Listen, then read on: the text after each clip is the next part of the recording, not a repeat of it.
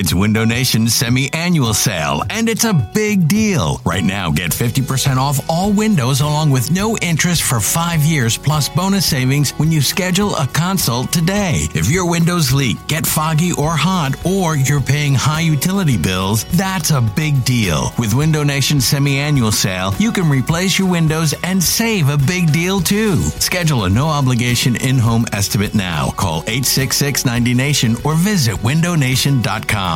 This episode is brought to you by Progressive Insurance. Whether you love true crime or comedy, celebrity interviews or news, you call the shots on what's in your podcast queue. And guess what? Now you can call them on your auto insurance too with the Name Your Price tool from Progressive. It works just the way it sounds. You tell Progressive how much you want to pay for car insurance, and they'll show you coverage options that fit your budget. Get your quote today at Progressive.com to join the over 28 million drivers who trust Progressive. Progressive Casualty Insurance Company and Affiliates. Price and coverage match limited by state law. This is Matt Spiegel, and I can't wait to bring you Season 2 of the PBP, Voices of Baseball. The very best play-by-play voices in the game talk about their craft. It's a job so special that even Joe Buck told us he will probably go back to it. I'm 53, basically 54. I think it's too early to say nevers at this point in my life. I think at some point I'll get the itch again. Incredible guests sharing great stories from your favorite teams coming this year. Find us on the Odyssey app or wherever you find podcasts.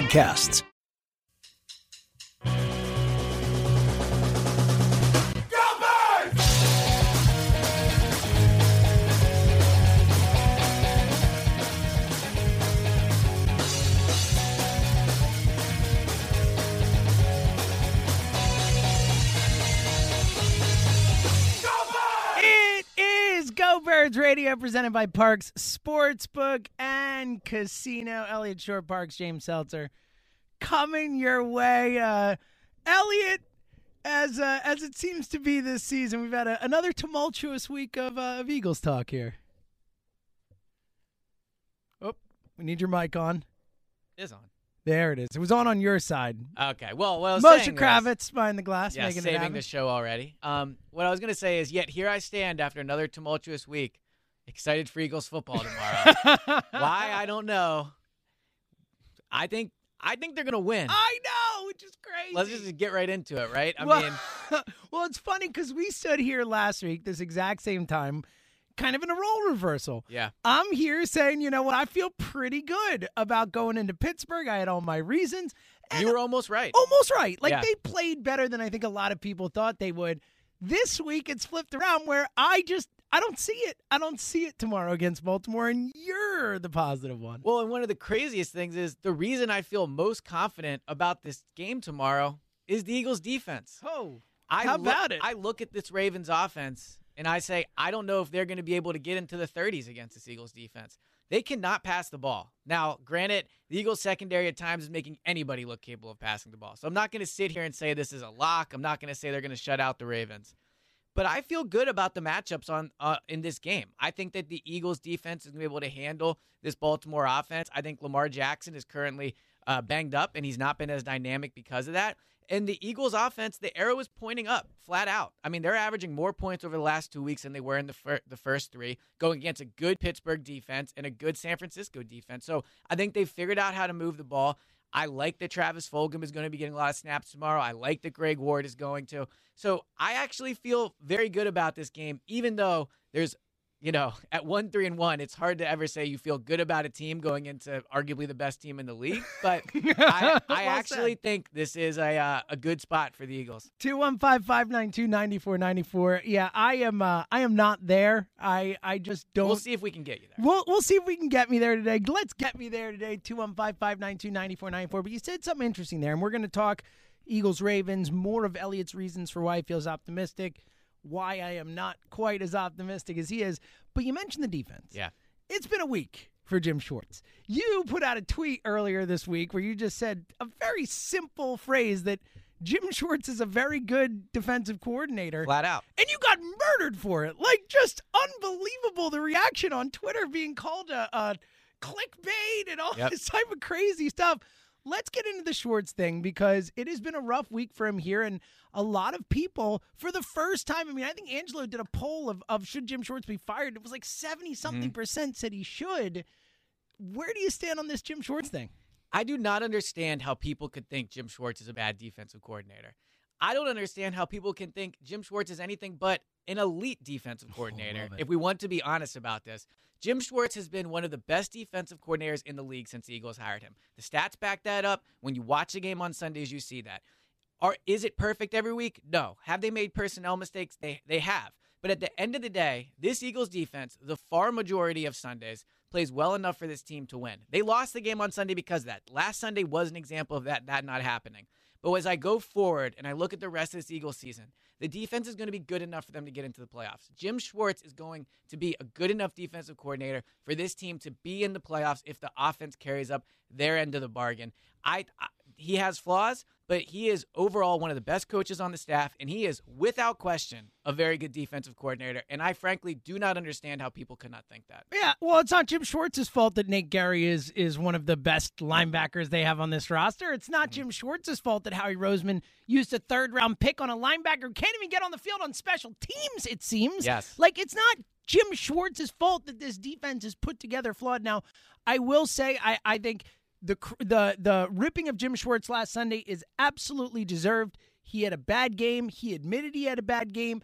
I think that we'll get into that final play, I'm sure, and all that. I think that, there are other things that could have happened in that spot that you could also not blame Jim Schwartz for. It was a bad play by the defense. It was. It was. But also, I think they should have called a timeout there, but that's a whole separate discussion. Right. But I'm with you. Look, I think that Jim Schwartz has, for a long time here, been unfairly maligned. Like, for some reason, this guy, and yes, I know he's had some bad spots, and I know the fact that, giving up the most points in a Super Bowl that you won is not a feather in his cap. But they're only there. They're only there. Yeah. What did we not talk about the Falcons game, the Vikings game, the P-Rob play? Like, the reason they got to that game was as much the defense as anything else, as much Jim Schwartz as anything else.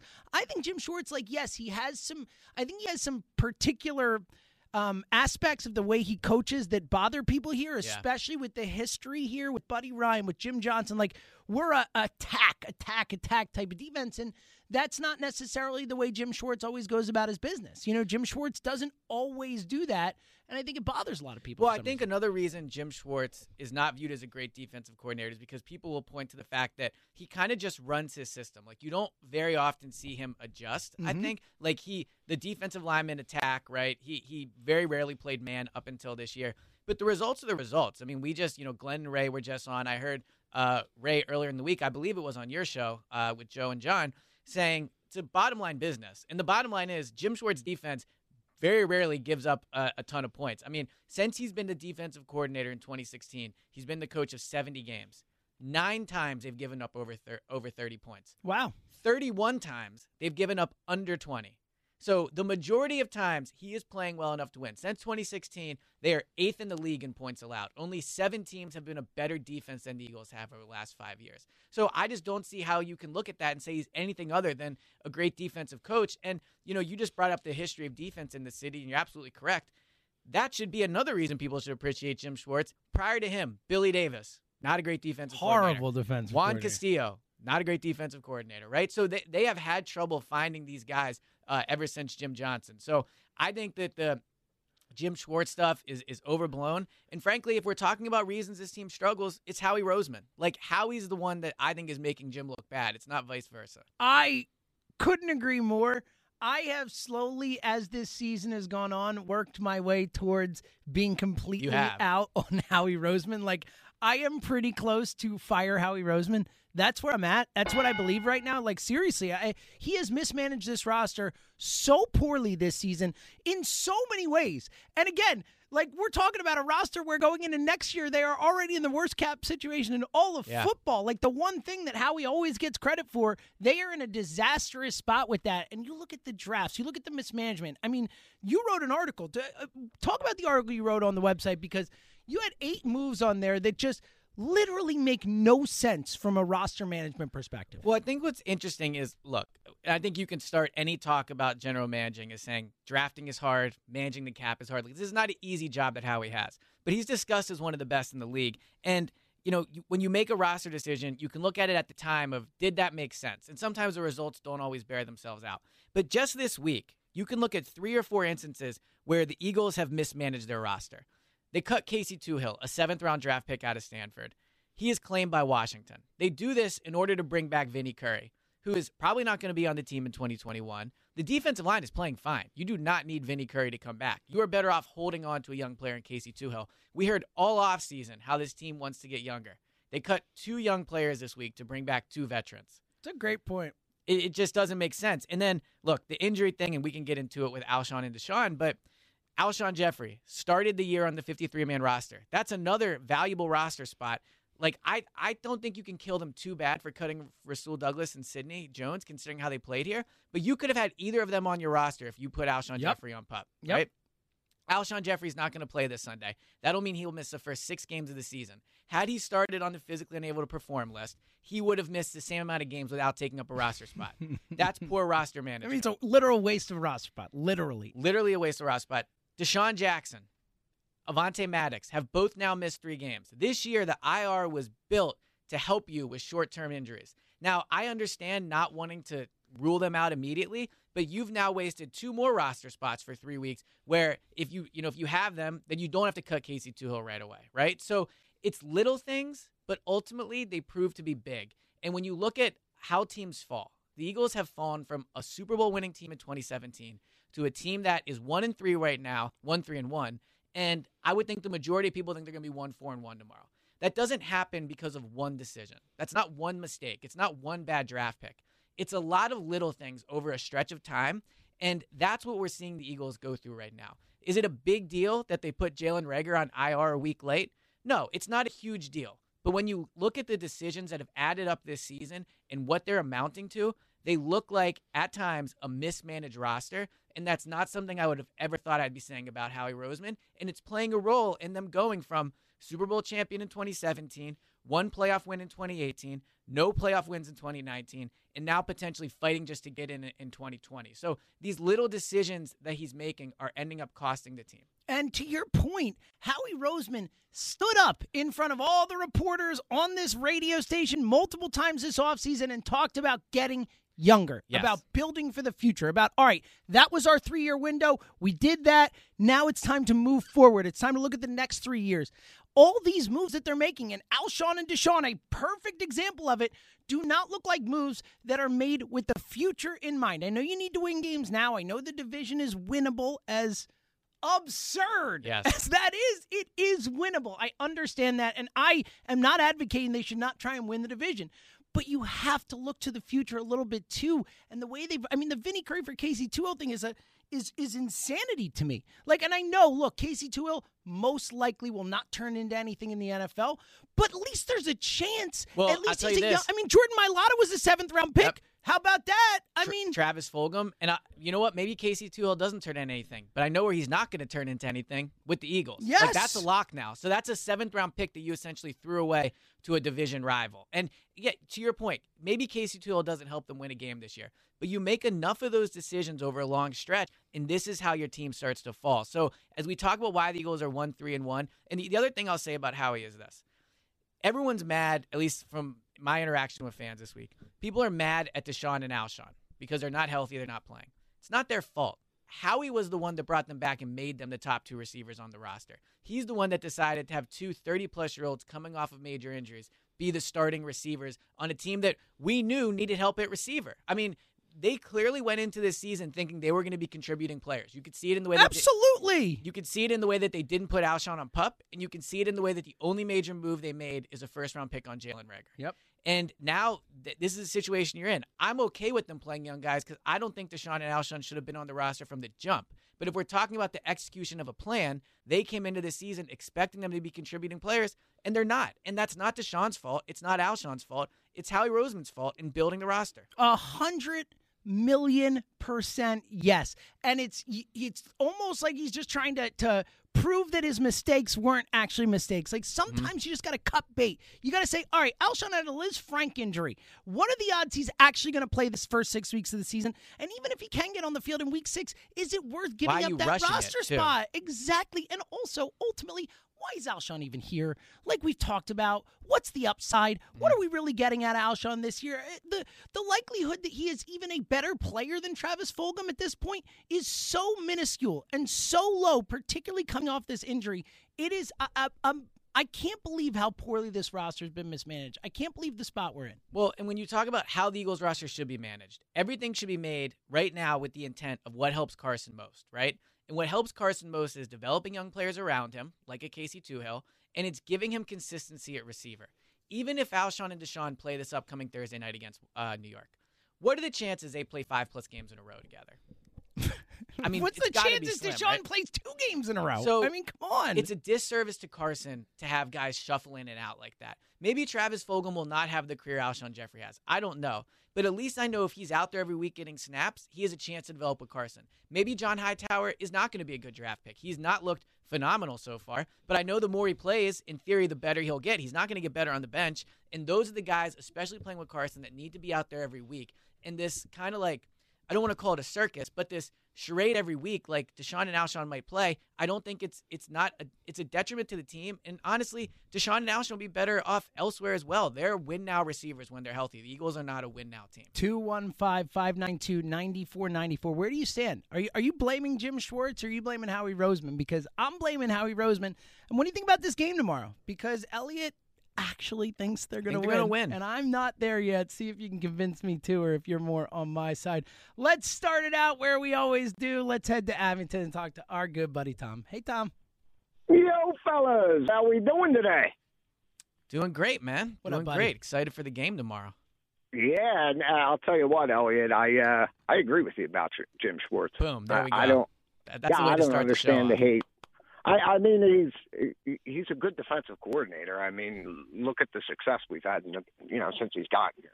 Yeah, not only that, look at his track record overall. I mean, he's been a very good defensive coordinator in this league for a long time. Long time. So what's more likely? He's forgotten how to coach, or the personnel he's being given is not up to par? And I think we know The what the answer latter to of that the is. two. Yeah.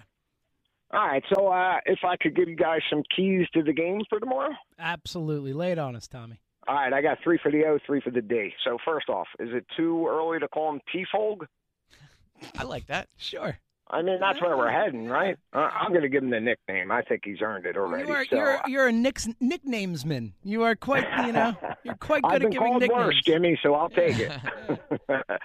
So, yeah, all right. So T-Fold needs to go off tomorrow. That's one. Doug, if you're listening, you win the coin toss, take the ball. An early lead is key. This Ravens team's not built to come from behind. They're built to play with a lead. I agree with you on that one a lot. I think that's a very good point.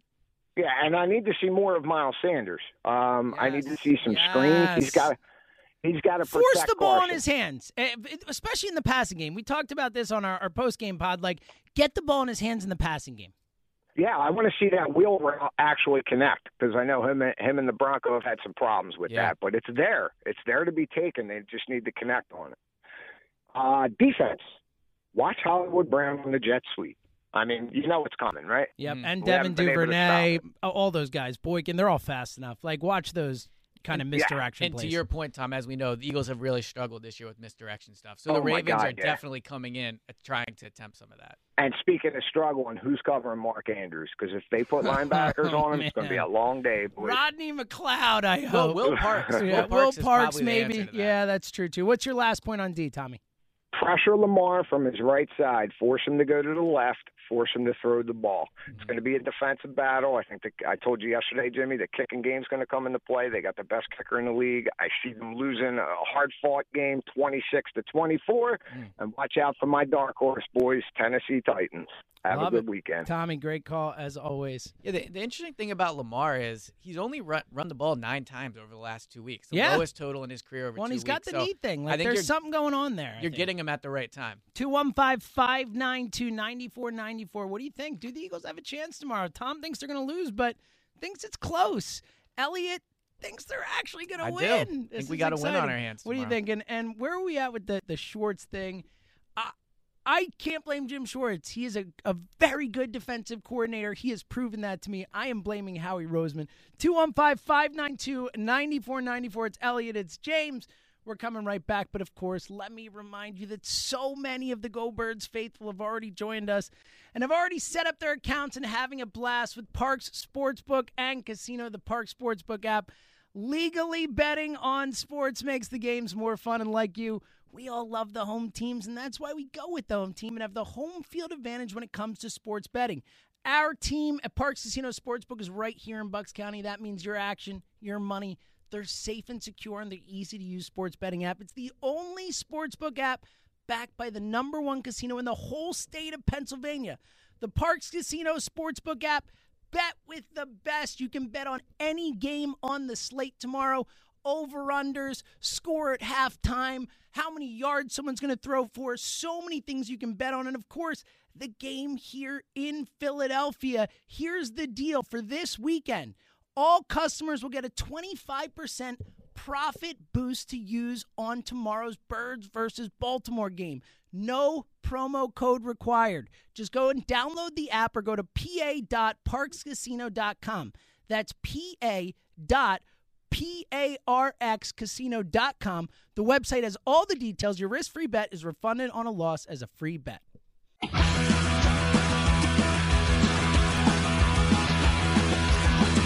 That's right, it is Go Birds Radio, presented by Parx Sportsbook and Casino. Elliott Shore, Parks, James Seltzer with you till 3 p.m. today. Eagles-Ravens. Elliott, optimism. This time tomorrow, they'll be beginning their win over the Ravens. Look at that. They'll be up 14-0 early. Yeah. How do you see it playing out?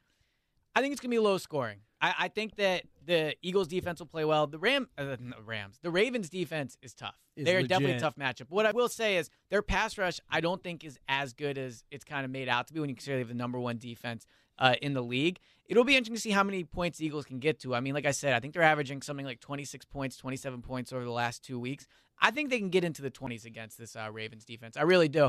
And I do think fans being at the stands in the stands tomorrow will have an impact. I mean, they've been on the road 2 straight weeks. They're back home. They're going to have fans. I mean, from being in the link for the game where there was no fans against the Rams, it's noticeable. It's a very different atmosphere. So I do think there will be a noticeable bump for the Eagles having fans there tomorrow. 215-592-9494. Let's go back to the phones. We're also talking Jim Schwartz and Howie Roseman, of course.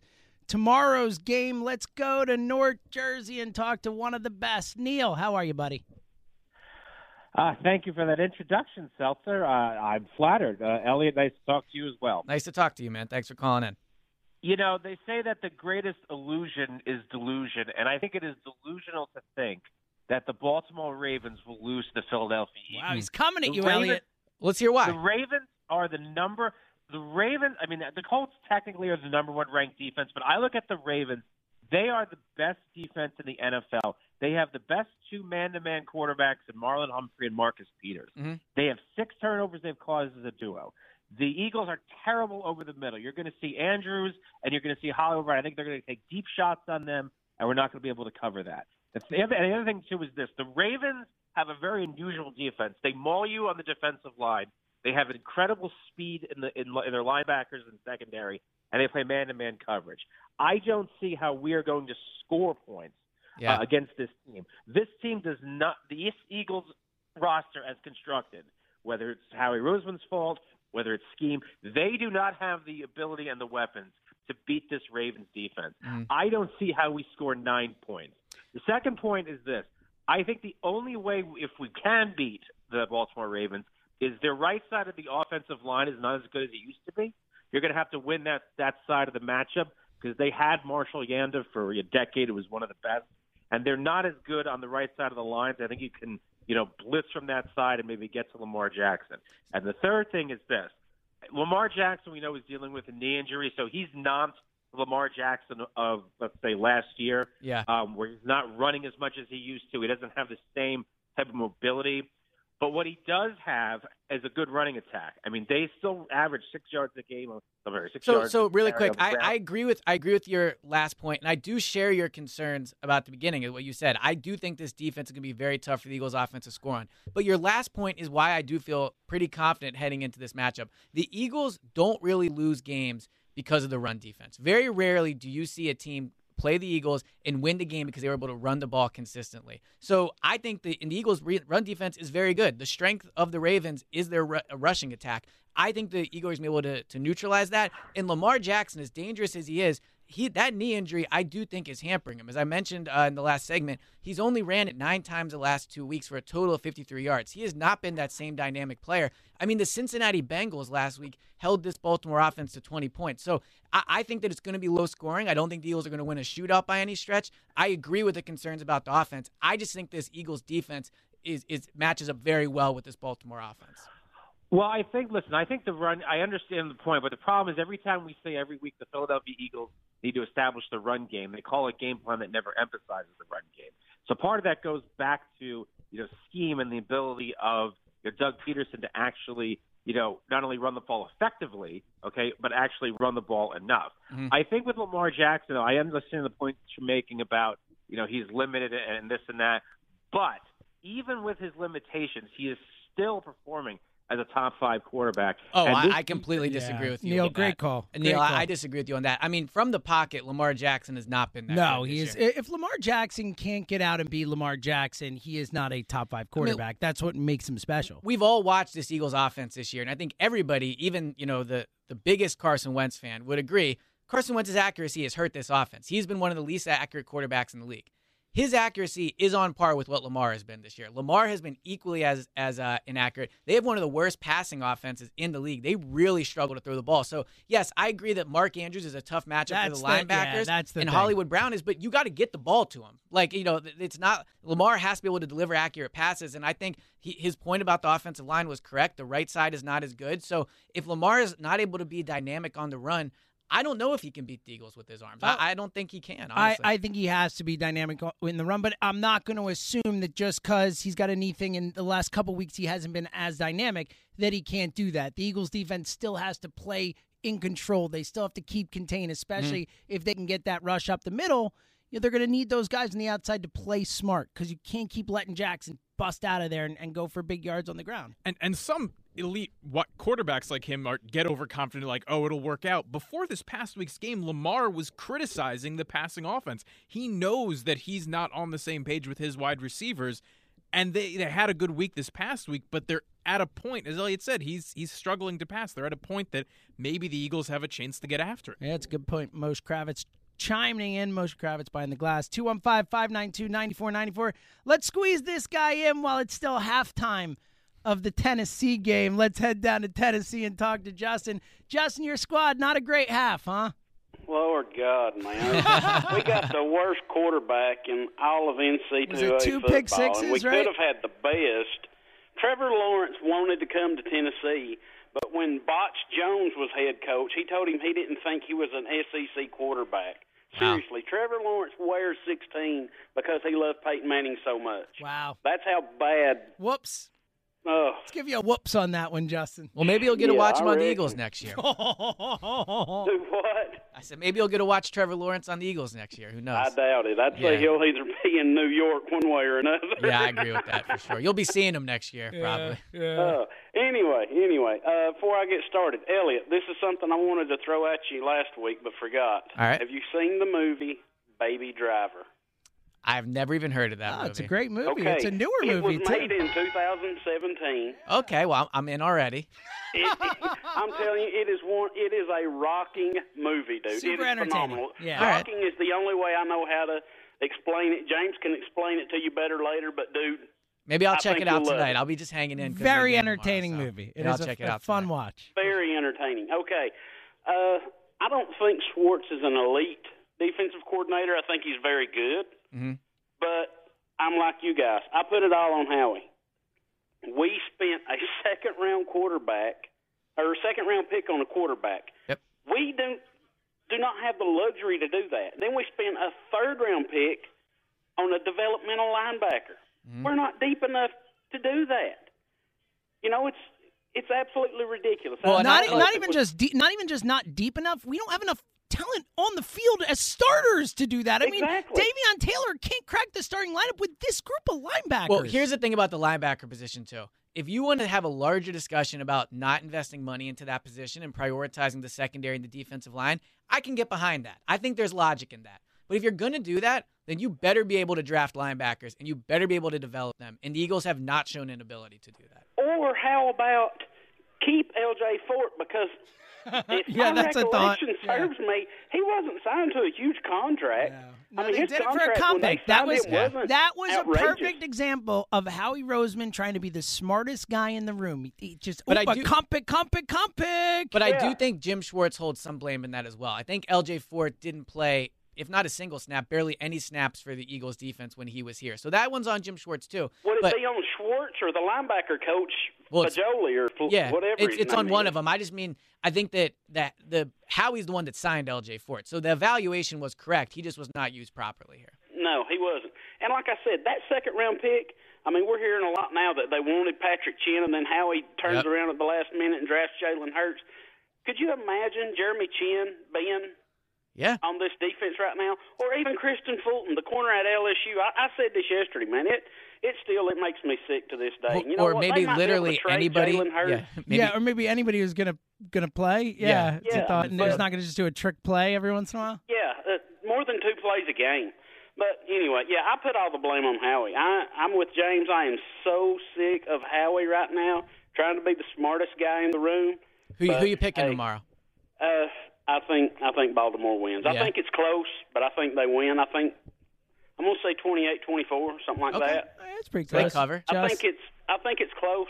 But hey, y'all pray for my Vols, man. Hopefully we won't have to throw it anymore with this sorry trash quarterback we got. We can just run it down their throat and get a comeback, but I doubt it. Good luck, Josh. We'll be pulling for you What's there. interesting, I mean, that score right there, they would cover, but the line's going up. I mean, they started, I think, as 7-point underdogs on Parks Casino. Last I looked, 9.5. Yeah. I mean, they're close to a Now, double-digit the dog at only home. thing I will say to temper that, and I agree with it, I think they lose by 2 touchdowns. That's kind of, maybe they get a backdoor cover at the end or whatever, but I think it's that type of game personally. Yeah. But to be fair, the Niners game, the exact same thing happened. That opens a 7-point spread, got up to 9.5, 10 by game time, and we know what happened. So I don't want to overreact too much to that, but it's certainly notable. Well, on a larger scale, it really says a lot about where the Eagles are, that they're now going to be a touchdown-plus underdog for the 3rd straight week. Yeah, well, I saw. I can't remember who tweeted it. I feel like it was Zach Berman. It was someone tweeted out that if it holds, it might have been Bob Wankel. Someone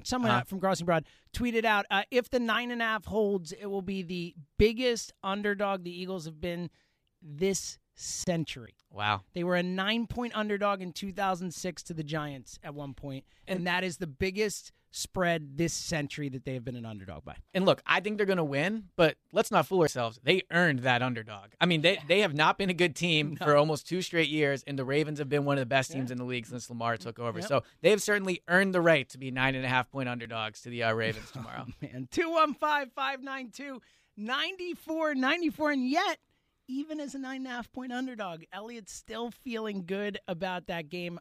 I want to get a little more on why Elliott feels so confident. That's coming up next. Plus your calls, 215-592-9494. It's Go Birds Radio on Sports Radio 94 WIP.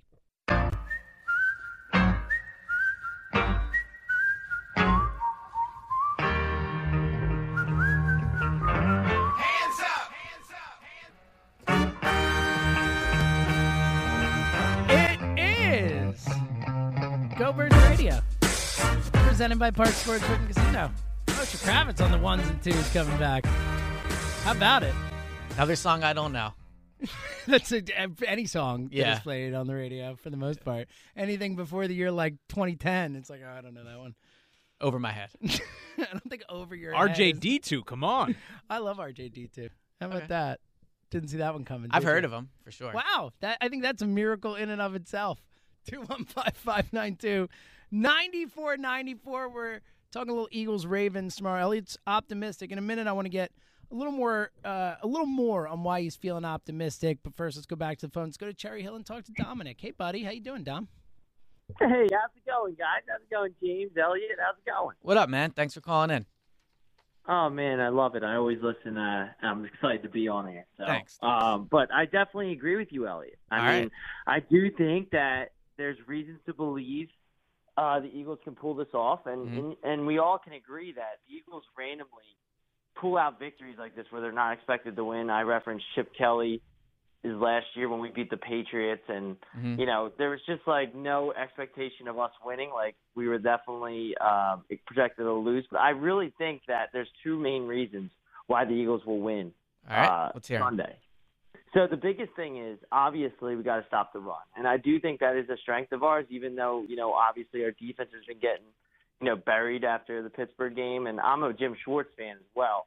So, I do think that there's a reason why people expect us to be a playoff team this year, and a big reason of that is Jim Schwartz is our defensive coordinator. Absolutely. It just is.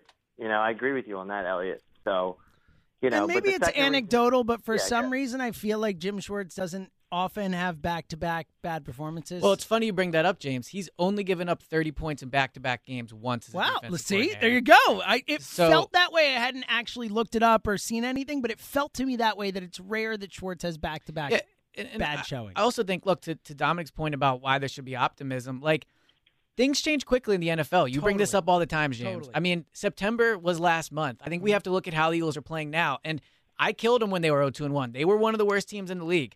They are 1-1 over the last 2 weeks, and they've played good football. Yeah, it's a cliche, but it's a legit cliche for a reason. The NFL is a week-to-week league. Yeah. It really is. Absolutely. What else you got, Dom? What's your other reason? Yeah, and my other reason really is this: we can't lie that the offense looks better. And I know that we didn't win, and I know that it's Travis Fulgham, and we don't know if we should believe in him or not. I think this is just a good 2 weeks, but I mean, Wentz did look more comfortable. And I do think Doug needs to coach better in terms of he's got to run the ball more. I love what you guys said about Miles Sanders. Like, I think he just needs to establish the run, because when the Chiefs beat them, that's what they did with a rookie running back. He averaged 5.4 yards per carry. They gave him the ball 20 times. I mean, I think that's a big deal. Yeah, Dom, and I think great point, because I think it comes back to what we were talking about before, what Tom from Abington brought up at the very first call, the idea that this team needs to get out in front early. This is something especially against the Ravens. That I'm talking about tomorrow. Yes. In this game, I'm saying this team needs to get out early, because then that allows you to run the football more, allows you to get into advantageous situations. Mm-hmm. Well, and I also think another thing that this team has shown over the last 2 weeks is fight. Just straight up. I mean, the first 3 weeks, they looked like a team. We were talking about who's going to get fired first. They were looking like the ship was not just sinking. It was like sinking for good. Like changes were coming. Every time that's happened in Doug's career, he has bounced the team back. Now, I know they lost to the Steelers, but when they fell behind 31-14, I thought that game was over. 100%. Flat out. I thought that game was like, over. well, this was fun. Good times. And they fought back, man. They fought back. I mean, and then obviously the San Francisco game, we all saw that. So, look, is Baltimore a better team than the Eagles? Yes, they are right now a better team than the Eagles. But I think this game is going to be competitive. I do not expect Baltimore to come in here and just absolutely thrash the Eagles. And the other thing is, when you look at Baltimore's history, they are a team that really beats up on bad ones and struggles against good ones. And 3 weeks into the season, I was sure the Eagles were a bad team. I don't know if they're a bad team anymore. They might not be an 8-8 team, or, well, they won't, because they have a tie. Impossible, but yes. They might be a good team. Who knows? Things change quickly, and the Ravens have not shown that they can really consistently go in and beat good teams. 215-592-9494. Let's go to Westchester and talk to Tom. Hey, Tommy. Hey, how you doing, Sal? Good to talk to you, brother. Thanks for calling in, man. What's on your mind today? I promised I would, man. I promised I would. My man. Elliot, how are you? What up, man? I agree with you. I think the Birds' defense matches up very well with the Ravens' offense, and that gives them more than a winning chance this week. I think any time an offense comes in here and their strength is running the ball, you got to like the Eagles' chances. You do. Absolutely. I can't think of a time where a team has run all over the Eagles to a win. It very rarely happens. Yeah, and on the Howie front, I can't figure out if he's the smartest guy in the room or the dumbest guy in the room. He certainly thinks he's the smartest guy in the Jeffrey room. Lurie's going to have to figure that bad boy out. Yeah, I mean, hear me out. So he's the dumbest guy in the room for giving – if he was the guy that gave Carson this big deal, he's the dumbest guy in the room. But he's still kind of smart because he got a 2-year out, right? Yeah. It's a team-friendly deal in some ways. Yeah, exactly. And I think – and maybe that makes him the smartest guy in the room again, because if you think back to how excited Doug was with the Hurts pick. Yeah. And I think in 2 years we're going to be saying how he's the smartest guy in the room because Hurts is going to be the QB. He's the quote-unquote next Lamar Jackson, maybe, right? Who knows? No. But here's what I'll push back. Real quick, yeah. we are not. No. Jalen Hurts James, is a super great athlete. He's not Lamar Jackson. We can't do that. We can't put him in that spot. Lamar Jackson is unlike any athlete we've seen in the NFL. Michael Vick is the only name I would put with Lamar Jackson at that position. I actually think that Hurts is a lot more like Dak Prescott as an athlete. I think that's a much better comparison. Sure. Yeah, I could see that. Maybe a little faster, but that type of guy for sure.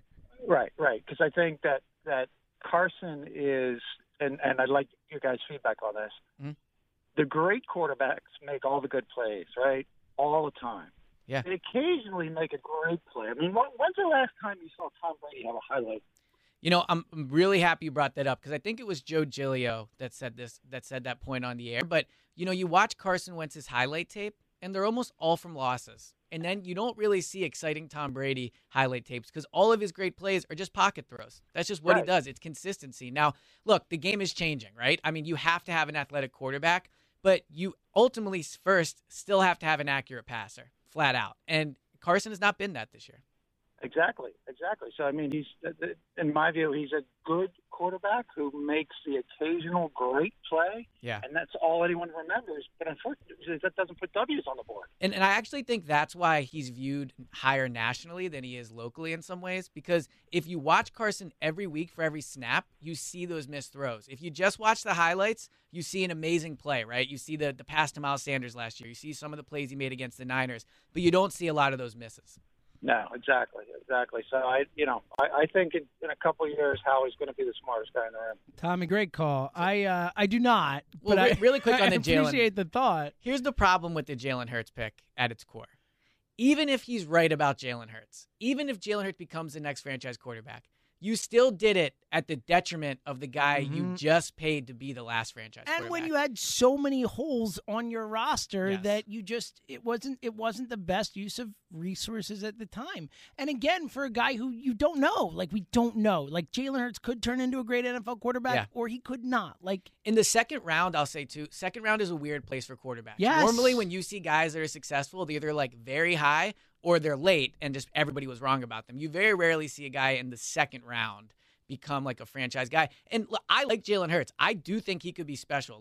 From what I saw in practice and training camp, the way he runs, I mean, the fact the Eagles are putting him on the field shows that they know he's a threat. So he has that aspect to him. But if he becomes a great quarterback, I'm not going to sit here and say what a job by Howie because then you have a massive miss on your hand in Carson. Yep. You do. So you have to take that with the if you're right about Hurts. The good with the bad. 215-592-9494. Coming up next, like I said, I want to get Elliot's thoughts a little bit deeper on why he thinks the Eagles are going to win tomorrow because I just don't see it, and I want to find out why. Plus, we have a caller on the line who wants to talk about something that we haven't gotten into. We've talked a lot about Jim Schwartz, but the roster influence of Jim Schwartz. Because if we're saying we're going to blame Howie, and we are, I'm excited to get into this. Something that needs to be brought up. We're going to get to that as well as other phone calls. 215-592-9494. Elliot Shore Parks, James Seltzer. It's Go Birds Radio. And again, let me remind you that so many of the Go Birds faithful have already joined us and have set up their accounts and are having a blast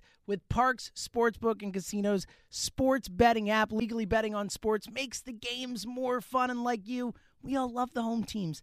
That's why we go with the home team and have the home field advantage when it comes to sports betting. My team, our team at Parks Casino Sportsbook is right here in Bucks County. That means your action, your money. They're safe and secure and on their easy-to-use sports betting app. It's the only sportsbook app backed by the #1 casino in the whole state of Pennsylvania, the Parks Casino Sportsbook app. Bet with the best. You can bet on any game on the slate. You can bet on how many points a team will have at halftime, how many yards a guy will throw for. Anything and everything is on the table. A game I like a lot tomorrow.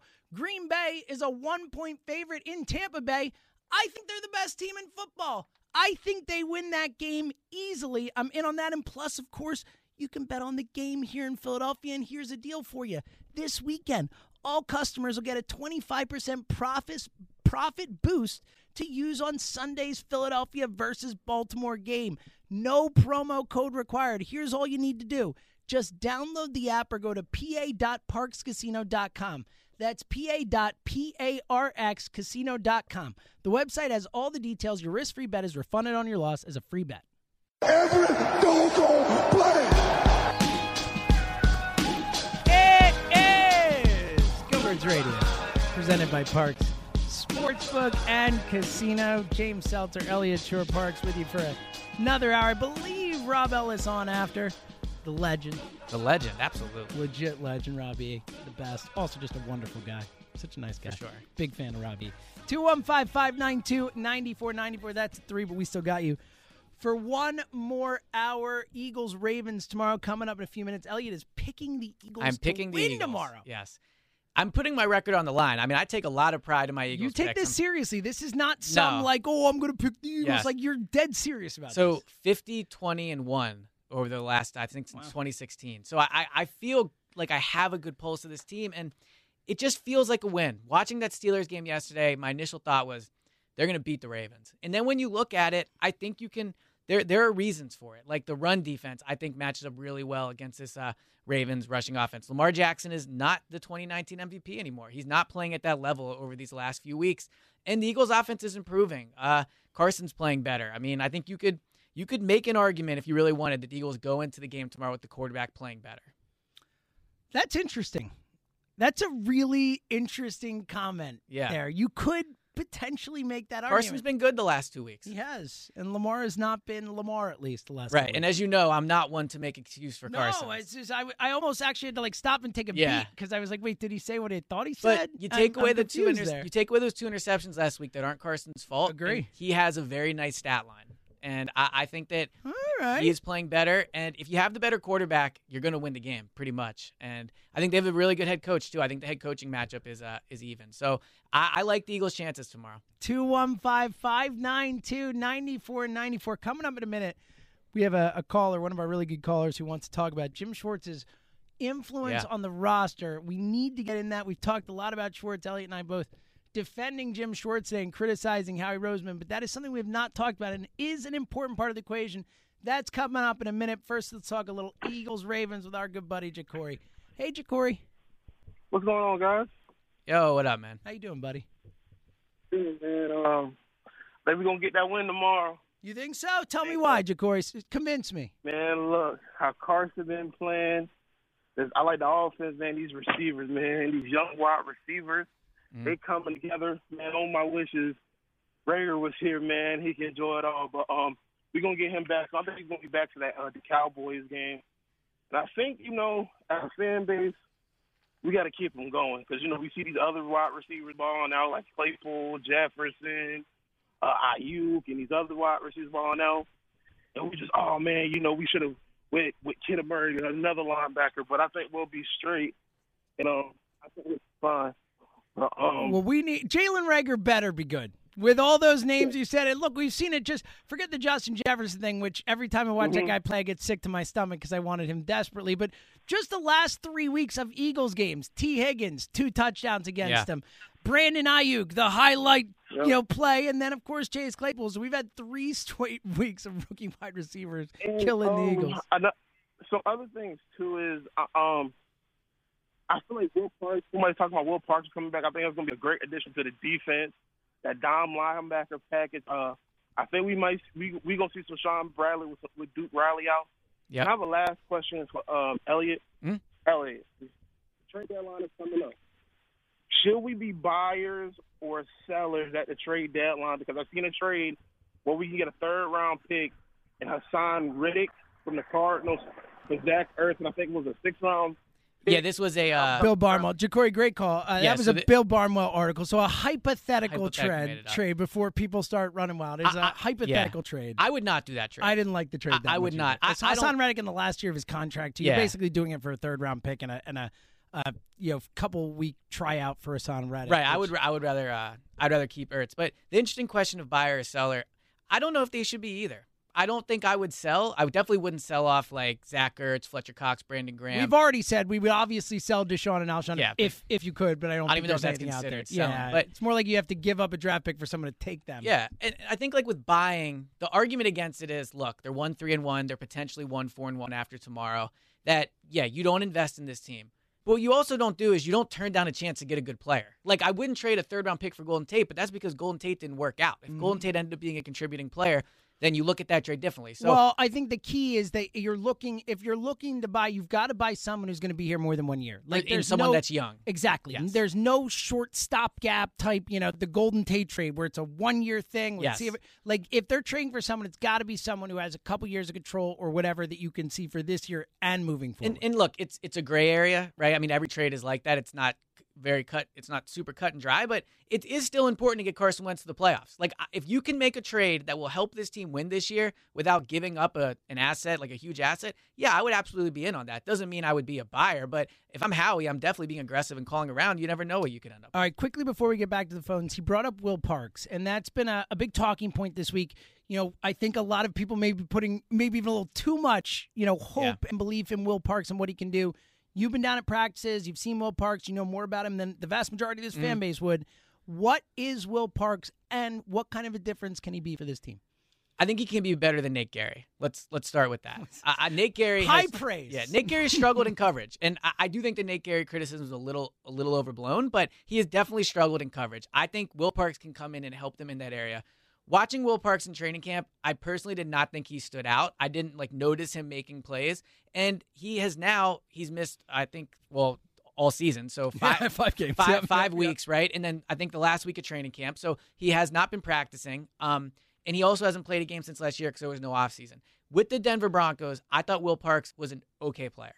I think Will Parks is a guy with upside. I think Will Parks, if he's in the right scheme and you use him, he's a physically gifted guy. Like, he's definitely big, but he's also pretty quick. He can be versatile. I'm wondering if he's a guy, though, that is just okay at everything but not great at anything. And look, those guys have roles for sure. But I would just caution against Will Parks coming in on Sunday and being an immediate difference maker. It's tough to do when you haven't played in a while. It's his first game in the scheme. It's a tough matchup. But I do like the matchup of him on the tight ends better than Nate Gary. Yeah, I think that's a perfect way to put it, is that he should help, but let's not go overboard and put in all our hopes and dreams in Will Parks shutting down the Ravens offense. 215-592-9494. I mentioned this before. We've talked a lot about Jim Schwartz, and Elliot and I both defending Jim Schwartz. We both think he's a very good defensive coordinator, and blame the issues far more on how. Look, we both acknowledge not a great game last week for Schwartz, but on the whole, a really good defensive coordinator, and is being failed more by Howie Roseman and by the roster than his own doings. Mark in Cincinnati is going to join us, and he's got an interesting question to bring up about Schwartz's roster influence. Mark, hey, buddy, what's on your mind today? Hey, James, how's it going? Good, man. Great to talk to you on the weekend, man. Thank you. It's good to be on. Love the show. Before I get into Jim versus Howie, I just wanted to say I'm working on an intro because I want to be more like my two favorite callers, Tom and Justin. All right. So, nice. I like it. I'm trying to work on that. Maybe I'll bring that out. You realize, on the though, show at some point. if you get an intro, that means you got to call every week. Yeah, well, that's true, too. Okay. Yeah. All right, Fair. So I think I gave you a pretty good intro today. Kind of set it up. You did. A tease into the Well, I think break he and wants stuff. something to say. Well, like that's on Mark. Yeah. I can't do that for you, Mark. Right. I believe in you. I think you could do it. Thank you. You're a good caller. I totally believe it. You just need to do it. Yeah, well, so I went from Philly to Michigan to now I'm in Cincinnati. Been an Eagles fan for many years. I try to root for the home team. So I have some experience with Jim Schwartz. He didn't get to see a lot of good general managership with Matt Millen there in Detroit. I like Jim Schwartz, but there was a lot of reports earlier, around the draft where he's basically saying, I want this guy, I want this guy, I want that guy. And now we have this. So James, I'm totally with you. I've always been a Howie supporter. I never got all the criticism about him. I get that he's not a football guy, but he was executive of the year. He brought us the Super Bowl. I think that has a lot of credibility. But at the same time, I really got a question with Howie, all this stuff that's going on with the PUP list. And, he hasn't done a good job, bottom line. But I just, what do you guys know about this this idea where Jim Schwartz has all this influence. Maybe even sometimes it was suggested more than Doug about the draft and free agent pickups. And well, I definitely, I definitely think he has more influence than Doug. I think the Eagles view this as they have a head coach of the defense and a head coach of the offense. But I think that when you talk about like input, yeah, Jim Schwartz has input, and because you've seen guys come here, Nickel Roby-Coleman, Nigel Bradham, Leotis McKelvin early on. Like you have seen guys, Darius Slay, right? So you have seen guys that he has a history with come in. Now, where I would caution people though is he is not making every decision. Like he is not the general manager of the defense. He's the head coach of the defense. He's not the general manager. So does he have more input than Doug? Yes, I believe he has more input than Doug on the players he coaches on the defense. But when you're talking about overall personnel issues on the defense, I still think Howie carries the majority of that blame because he's the one making the decisions. Like Jim Schwartz wouldn't have taken Jalen Hurts at the second round, especially with other talented defensive guys there. Davion Taylor, he screams like a Howie pick, not a Jim Schwartz pick, right? Super athletic, not really ready to play right away. So I don't think that you can, when you're talking about Jim Schwartz and kind of criticizing him, like, I don't think it's his fault Nate Gerry's the starting linebacker. He might like Nate Gerry, but I don't think it's his fault that that's a starting linebacker. I think that it's a little bit more of a gray area than it's made out to be sometimes. Yeah, I hear you, and I agree with everything that you said. But at the same time, I don't have a lot of good feelings about the defense right now. I don't understand some of the stats that you're throwing out. I try to look them up. Obviously, you have better resources than I do. But, they were 15th against the run last week. They're 24th in the league on third down defense. Well, but my point is more, and you're right. Mark, great call. My point is more, that's just a small sample size. So I agree the defense has not played well for at least two of the games this year, right? I mean, they've certainly struggled at points, but my point is overall, Jim Schwartz has been a very good defensive coordinator. And even if you want to look really not since just 2016, I think over the last 2 years, the defense has outplayed the offense. They have won more games because of this defense than they have the offense. So, this year, for sure, every level of the team basically is struggling outside of really the defensive line with the run defense and the pass rush. Like, there are not a lot of areas you can point to and say, anybody's doing a great job. But the overall resume still matters when you're projecting the future. And I think that Jim Schwartz's resume should give people hope that he'll be able to turn this thing around. The defense will play at a high level the rest of the year. So going back to the personnel stuff, and you make great points of evidence that Jim Schwartz doesn't have huge power with it. But Right. Look at Rasul Douglas. He's a shutdown corner for Carolina right now. He's playing really well. I don't think he was ever really given a fair chance. Do you think that Jim Schwartz said, no, he's not good enough on my defense, or was that Well, Howie? I think it's a couple things. I think, one, he's playing a different scheme in Carolina. So he's not playing the man-to-man that he played here at times. He's playing a cover two there. He's getting more help over the top, which I think helps Rasul. But I would also say that, yes, is Rasul better than like Trevor Williams and Craig James and these guys that they have as backup? Yeah, he is. But I think that if we even want to say it's Jim Schwartz's fault Rasul's not here, and I don't even know if that's to be the case, the bottom line is still the bottom line, and you can nitpick different personnel moves. Obviously, L.J. Fort, Rasul Douglas.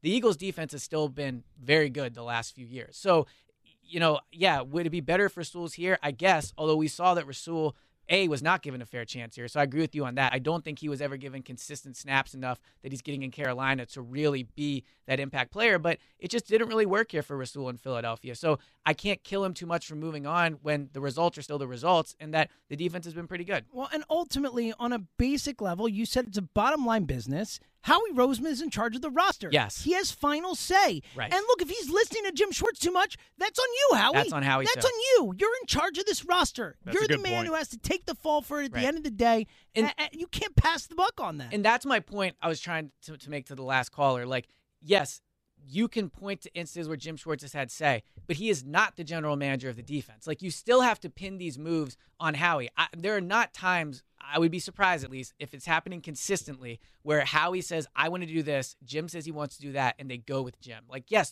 I'm sure there are instances, like Nickel Roby-Coleman, Darius Slay, like, yes, he's history with those guys, but he's not the one making these decisions. He's the one coaching on Sunday, and the coaching has been better than the personnel, I believe. 215-592-9494. Let's go to Northeast Philly and talk to Dan. Hey, Dan.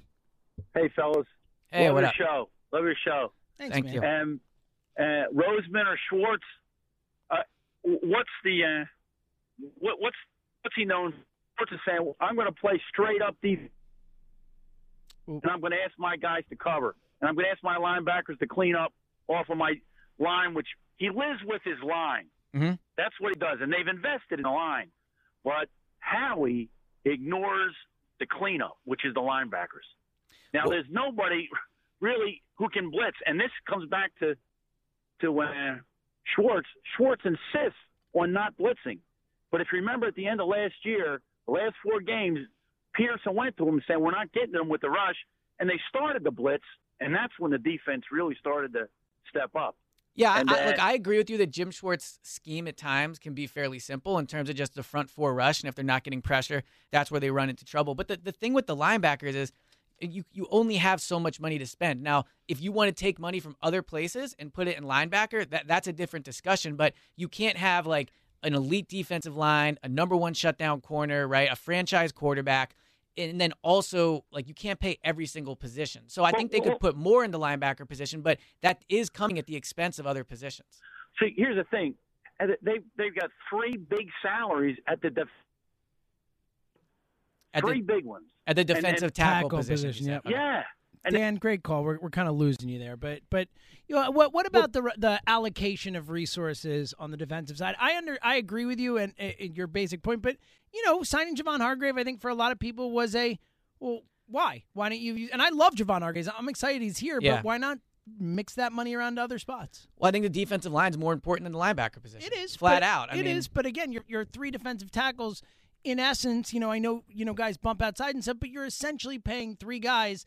And you only have 2 on the field for the most part, most of the time. So that is at least a valid discussion or a valid criticism. But if you want to look specifically at that decision, Fletcher Cox was getting older and coming off of a bad year. Malik Jackson was coming off of a season-ending foot injury. So I could see the argument in paying Hargrave. But I would also flat out rather be really deep at defensive tackle, collapse that pocket up in front of the quarterback, than be deep at linebacker. I just would. Now, they need to do a better job of drafting and developing linebackers. But I can't sit here and say that I want them to invest more money in the linebacker position because their defensive line has been really what's carried them, you know, the team in a lot of ways over the last year. Look, Davion Taylor should be able to play. Like, you draft a linebacker in the 3rd round, that guy should be able to play for you. Like, yes. 100%. 215-592-9494. It is time for our player to watch tomorrow. Elliott Shore-Parks is going to give us the player to watch, brought to you by your Tri-State Toyota dealers, proud partner of the Philadelphia Eagles. Elliott, who's the player to watch for tomorrow's Eagles-Ravens game? Couple different directions you could go here. I know everyone's focused on Travis Fulgham right now, and with good reason. But I'm going to go back to their actual number 1 receiver. I think Zach Ertz is a player to watch tomorrow. And the reason I think that is because he and Carson have got to get on the same page. Scoring against this Ravens defense is not going to be easy. They have shutdown corners on the outside. I think that there's an opportunity, though, to attack them up the middle. As good as their linebackers have been, I think that they're not as great in coverage as they are against the run. And Zach Ertz is still an elite tight end. When you look at this season, why he's not producing, I don't believe it's on him. He's getting just as much separation as he always has. The numbers back that up. He, in fact, is getting slightly more separation than he was last year. The issue has been Carson Wentz not delivering him accurate passes. If the Eagles are going to move the ball against the Ravens, it has to be up the middle, and that's where Zach Ertz can really strive. So tomorrow, if they win the game, it's going to be low scoring. They're going to have to get in the low 20s, I think, to win. The only way they're going to do that is getting Zach Ertz back on the page with Carson Wentz. So I think he's definitely the player to watch tomorrow. I agree. I love that call. He needs to get going. Look, play for a contract, bro. Like, bring it. I know there are other reasons for why you struggle and stuff, but they need more from Zach Ertz, and they certainly need more if they're going to win a game against the Ravens. That's our player to watch for tomorrow's Eagles game, brought to you by your Tri-State Toyota dealers, proud partner of the Philadelphia Eagles. We're coming back, going right to the phones, 215-592-9494. Get in now. We'll get you after the break. It's Elliott, it's James, it's Go Birds Radio. We're coming right back.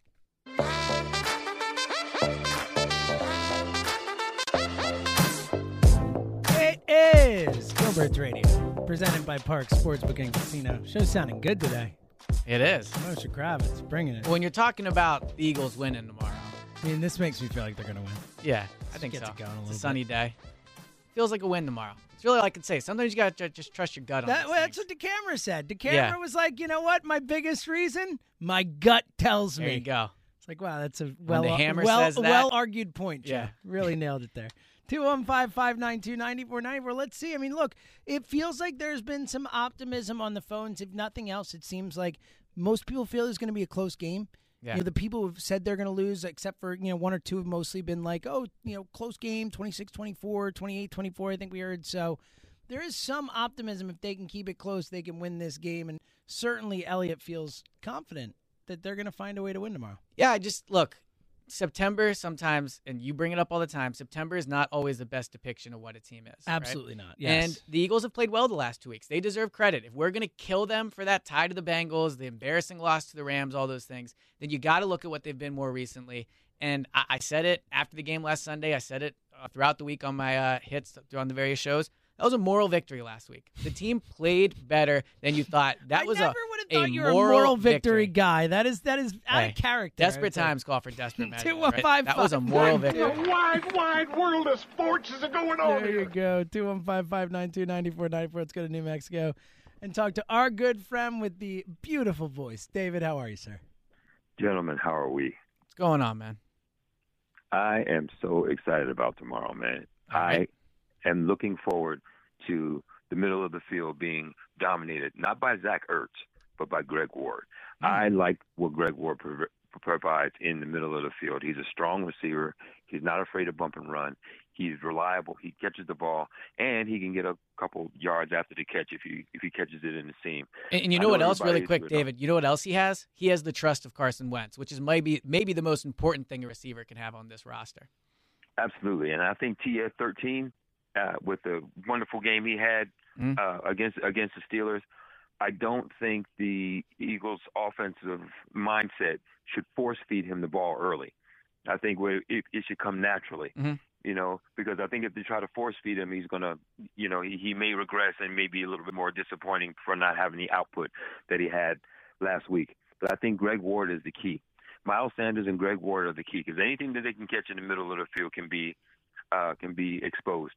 So I think Miles Sanders is a dangerous player. You saw that last week, right? I mean, he can anytime he touches the ball, he's really the only home run. He's really the only home run hitter the Eagles have on. So, offense. David, it sounds like you think they got a real shot tomorrow. Oh, I know they have a shot tomorrow, and Harbaugh knows that they have a shot tomorrow. I mean, Harbaugh knows intimately what the aura is around Philadelphia, especially when they get on the board early. And I think this defense is going to come to play. They played well last week. They fought. And that's the only thing that we Eagle fans appreciate is a good fight. And they fought. Now, they came up a little short, but as long as they have that fight, what I took from that Steeler game, I was like, the Ravens are in trouble because now the Eagles are going home. And the Ravens have to come into the link. And they don't have a whole lot of luck in the link.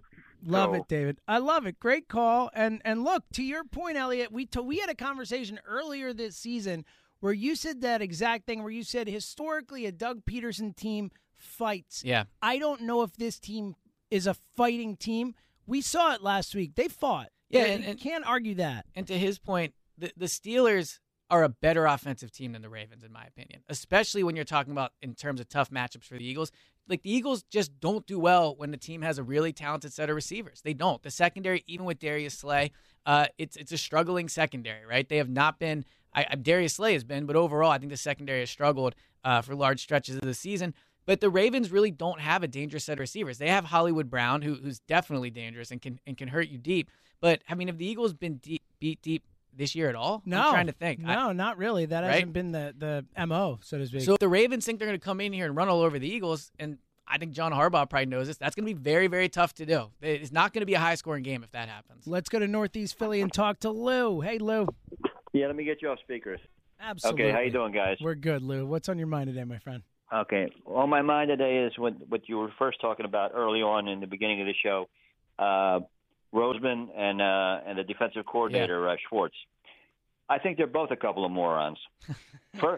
First of all, now Elliott Park who's laughing? Is that Seltzer or Elliott? It's a little bit of both. Good line there, Lou. Okay, well here let me explain why. Let me make both my points for both of the idiots.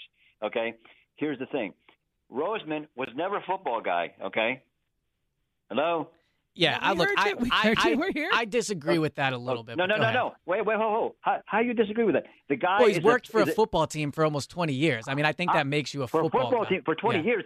The guy is a straight-up numbers cruncher, just like his little daddy that he tutelaged under, Joe Banner. Okay, they were Joe Banner oversaw one of the most successful stretches. Yeah, well, what happened to Joe Banner? He went to Cleveland and he couldn't make it in Cleveland because they had the other. Okay, I don't care what he did in Cleveland. We saw what he did here. I just think, look, you can get it. You can get it, Howie Roseman, in lots of ways, but to say he's not a football guy at this point, like, come on, man. Lots of people work in the NFL. He can't draft out of a paper bag. He's not a football guy. He has struggled with drafting. Now, Schwartz. Now let me get to Schwartz.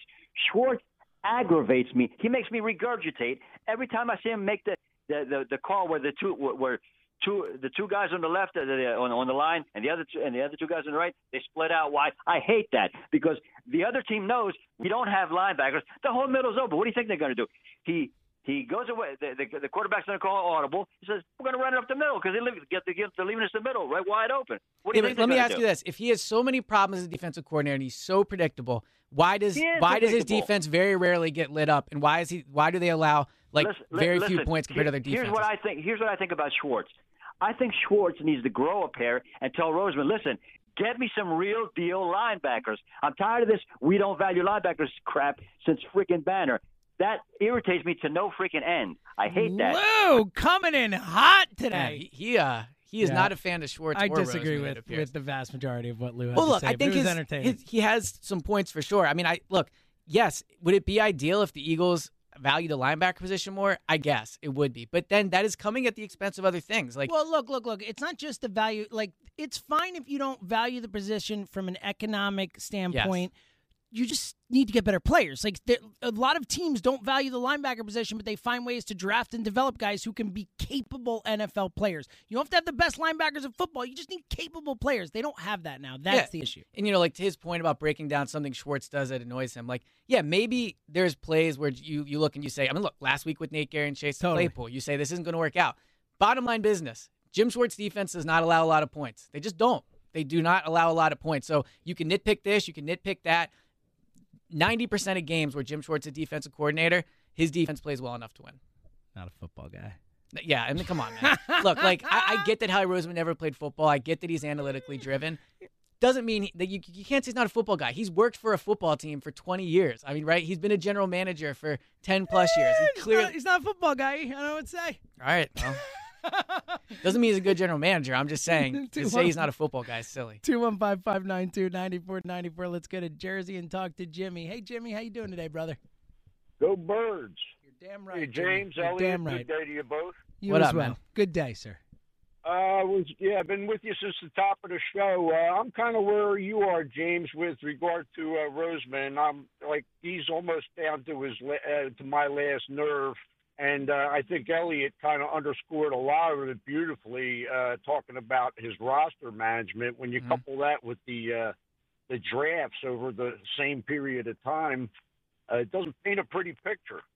Yeah, well, what's interesting about Roseman is I feel like he went on a stretch there where when he would make a move, maybe you wouldn't agree with it, but you would understand why they were doing it. And you would say, you know what, I get why they did this. It's just puzzling to me how many moves have been made over the last few weeks where you say, this doesn't make much sense. Going back to the draft, too. Jump. I mean, it hurts. I mean, we've seen a lot of these moves this offseason where none of them, again, we went into the offseason saying, all right, fix the wide receiver position. It's the most important thing you can do. And they just drafted Jalen Reagor. That was it. Howie or Alshon and Deshaun, we'll be good. This year has been a lot of head-scratching decisions by Howie Roseman. Yeah, and when I saw our team line up with Stefan Wisniewski against us last week, that really brought it all home because it hasn't been just this year. It's been over a period of years. Mm-hmm. No, really since the Super Bowl. I think, too, with the Deshaun and Alshon thing, there were financial reasons they had to come back. I agree with that. And that's Howie Roseman's fault, right? The contracts he gave to them tied them to the Eagles this year. But I do believe internally the Eagles expected them to be contributing players this year. And maybe they still will be. But for the first 6 weeks, they have gotten absolutely nothing from either of them. And that's a major miscalculation on Howie's part. Elliot, I've got a question for you before you cut me loose. All right. You're at a great vantage point to see these guys practice all week. Regarding the offensive line, are the guys that are going to be lining up tomorrow, have they been practicing as a unit together all week? Jimmy, great question, and thanks for the call. Not really. I mean, they will. They will this week for sure because it's a starting five. But Jamon Brown, the guy they picked up from, I believe, the Atlantic Falcons or the Chicago Bears, the team they picked him off of earlier this year, he hasn't played all year. So he'll be a new start for them. Jack Driscoll is going to be starting at right tackle. They haven't played together in a game. So this week they've gotten reps together. But what's really interesting about the offensive line, or maybe depressing is the better word, if you look at it, there were 7 players this year I think you would consider starters at one point. Jason Kelce, Lane Johnson, Isaac Seumalo, Andre Dillard, Brandon Brooks, and Jason Peters. Of those 7 guys, only 1 is going to be healthy for the game tomorrow. It's pretty crazy. And yet still, Jeff Stoutland hasn't playing at a high level. I said this on the podcast. Whatever we want to say about Jim Schwartz, Doug Pearson, all this stuff, like the best individual coach on the Philadelphia Eagles year after year after year is Jeff Stoutland. It's amazing. It really is. He is such a phenomenal position coach. I mean, during training camp, I would call into the midday show, the afternoon show, throughout training camp to offer updates. And the offensive line was struggling. It was obvious to see. You claimed it was like the biggest concern for this team. And Jason Kelce even said, at times that, we're struggling. Our practices have not been great. But Jeff Stoutland got it together, right? With guys who weren't even practicing then. Jordan that's the craziest part. Driscoll. Yeah, so it's been very impressive. And I know that the Ravens, I believe they have high sack totals. But overall, I think their pass rush is a little bit smoke and mirrors. They're very good against the blitz, they're very good with the blitz, I should say. Yeah, Martindale will bring it from wherever, whenever. Yes. He's very creative with that. And you saw that last week against Burrow. Burrow looked really confused. And Carson struggled against the blitz, so that is a concern. But I do think that they can keep the pocket clean for Carson. Let's go to Wilmington and talk to my good buddy Bob. Hey, Bobby. James, I have to say mea culpa. I just saw where the Eagles activated Parks and Curry. But I don't think Bob. This isn't off the air. Bobby called me yesterday. We got into it a little bit. I appreciate it, Bob. Well, I don't think Curry would have been activated if Pryor hadn't gone out. That's my defense there. Well, but Pryor is still. I guess, he's on the COVID list. That's right. So they get the roster spot for that. Yeah, I think if they – my point – I wasn't arguing with you about the Tohill thing. I thought that was stupid too. My only point was if they were going to bring back one guy, and I like Elliott's opinion on this too, I thought it was going to be Parks was my opinion. Well, he was brought back as well, right? He was activated. So right. Yeah. But I was saying... of the two, yes. I think if it was between Curry or Parks, I believe they would have brought back Parks if they had to pick between those two. Right. And listen, I thought the Eagles were going to win last weekend. I really did. I have no feeling at all this weekend. And I have something that's just off the map that I'm going to mention to you. I'm a horse racing fan, and I was watching a big race from Ascot in England this morning, and there's a horse in front right before the wire at 28-1, and you know what the name of the horse was? What? Roseman. Oh. He got beat a nose at the wire for $500,000 by another horse at 28-1. Wow. So I made some money because I bet him to place. I said, if a horse named Roseman, I got to bet this horse. So I found that interesting. But James, I agree with you. I've had it with the general manager. I put most of the blame at his feet. I also blame Lurie a little more than most people do too, because he's the one that tolerates all this. So so James, I will say mea culpa, but that was my explanation. I didn't think the Tohill move was smart. But all I was saying was I thought of the two guys, Curry or Parks, that Parks was the guy they were going to bring back. Bobby, great call as always. 215-592-9494. One more segment to go. Rob Ellis after that.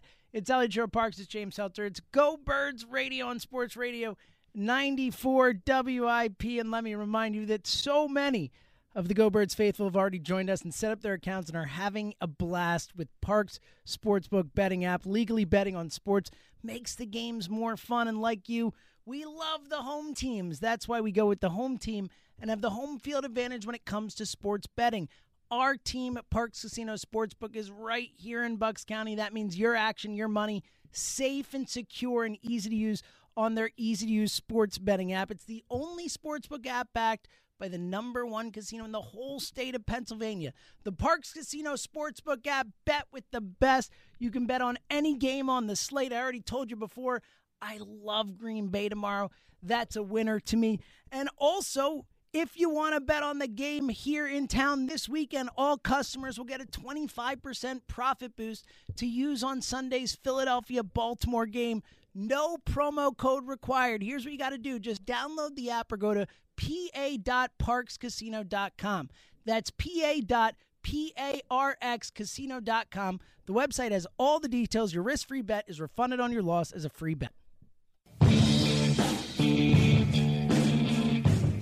Yeah, this'll work. This'll work. It's Go Birds Radio, presented by Parks Sportsbook and Casino. I feel like Chase Utley's about to walk into the studio or something. Well, one legend just walked out. Yeah, that's true. I mean, one to another. Rob Ellis, Chase Utley, bigger legends? I don't know. Could be either. Both look great with gray hair, It's right? true. Both silver foxes. There you go. That's what we like to say. 215-592-9494. One more segment to go, and let's start that segment off by wishing someone a happy birthday. Our great caller, one of WIP's great callers, the one, the only, BlackRiddy.com. Happy birthday, buddy. Oh, Libra gang, brother, I appreciate you so much. I appreciate you. Now, first, before we got a lot of stuff to run through, Elliot, what did I tell you about believing in miracles for 3 quarters last week? Everything you said was wrong. Everything you said was right. So I don't want to hear your little negativity. But this week, gentlemen, please, if you're going to be in a vehicle tomorrow, don't get in a vehicle tomorrow because they about to beat the brakes off us tomorrow. Boy, don't you step foot in nothing with no brakes on it because we ain't going to have none after tomorrow. And I fully accept that and understand it. I've come to a point where I've been saying this for a year, and James, you know this for a fact. They don't believe in this coach. They don't let him coach. They don't let us pick his own people. They fire people. Don't tell him.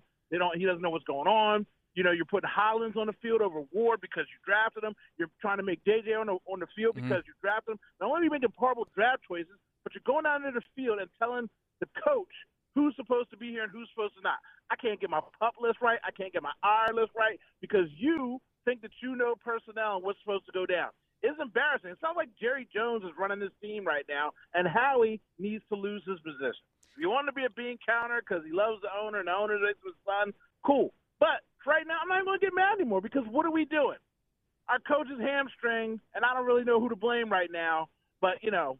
Well, I think it's a great point. We were even talking pre-show, Elliot and I, just about the general, holistically, the idea that a guy who won the Super Bowl as a head coach in his second year and was certainly a big part of winning that Super Bowl, if you want to argue degrees or whatever, but that guy, like a year later, gets his coaches fired out from under him when he said he didn't want them fired. They do it without even telling him. Like, that's crazy disrespect. It's unbelievable. Well, and also, I know he hasn't been doing it as long as other people in that building, but he arguably has the best resume of anybody in that building. When you consider 4 years, playoffs 3 years, Super Bowl 1 year. I mean, there is a lot of reason to trust Doug Peterson, but I agree with you. And happy birthday, by the way, Owen. I wanted to make sure I said it myself. But, I agree. They need to show more trust in Doug. And the last 2 things. They send him out there and don't even tell him that they're going to fire the people. Bad PR, embarrassing, making him look dumber than he normally looks. It's just bad all around. They need to fix it. And last thing, Elliot, I know that you get paid per letter. But if you go and type one more star should be thinking, consider coming to Philadelphia. Le'Veon Bell, as soon as you tweet that, my direct tweet was, why would he come here when he's free and clear? He's going to go to a contender. There's no way. Well, to be clear, I said I would not sign him. He said I didn't say he would come here. The fact that you even brought up his name is pointless. And I understand you're getting paid per letter, but don't be writing articles like that because it just makes me angry. Well, okay? It was worth it then. I think the point is you need to write your articles based on Owen now. Yes, Let's exactly. not forget that. On possibilities. Okay? I told you to believe in miracles, but you wrote Le'Veon Bell, and I almost punched my phone, okay? Well, good news. They did. Happy birthday, happy buddy. birthday, We love you, too. It is funny that now you're getting ripped for even mentioning someone's name when you don't. Well, you can't it's win. funny to think a year ago, I mean, people were like super into the idea of bringing Le'Veon here. Like it was, I couldn't believe people were into it now. It just seemed like such an obvious definitive I think he'll do well with the Chiefs, though. Sure. It's a good spot for him and makes a lot of sense. 215-592-9494. Let's go to Collegeville and talk to my good buddy T. Hey, T. Hey, good afternoon. Thank you for taking my call. Appreciate it. How Thanks you guys for making doing? it, bud. What's on your mind today? Let's start with opinion. I feel as though, Elliot, I'm sorry, but I feel as though you're wrong. I think, unfortunately, I bleed green too, and I think the Eagles are just going to lose this game. What don't you like about the matchup? There's a lot of things. I don't think we have time for that. Let me just hit my points. You can talk afterwards. Well, go for it, T. All you. Yeah. Basically, my player to watch, I appreciate your player to watch. I think the player to watch has to be Jalen Mills. For many reasons. I've thought about this a lot after you talked about it. The unit to watch has to be the offensive line.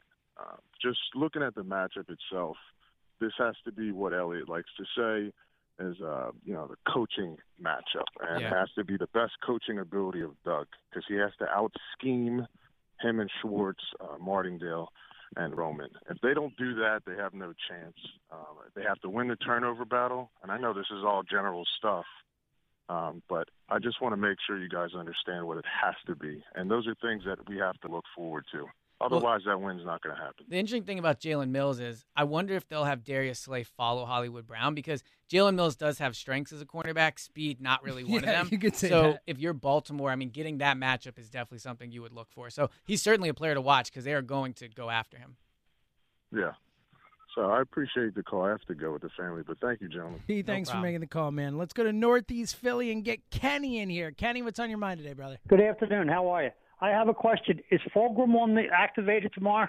Yes. Oh, for sure. Yeah, he's on the roster. Okay. Yes. Well, I wanted to say, everybody keeps on saying about the older guys, but the older guys used to be younger guys at one time, too. So I'm glad to see factually correct, yeah. You know what I mean? I'm glad to see Fulcrum and Rigger. Well, I'm glad to see Rigger back in. But the second question, before I ask the question, I want them to get a win for their sake.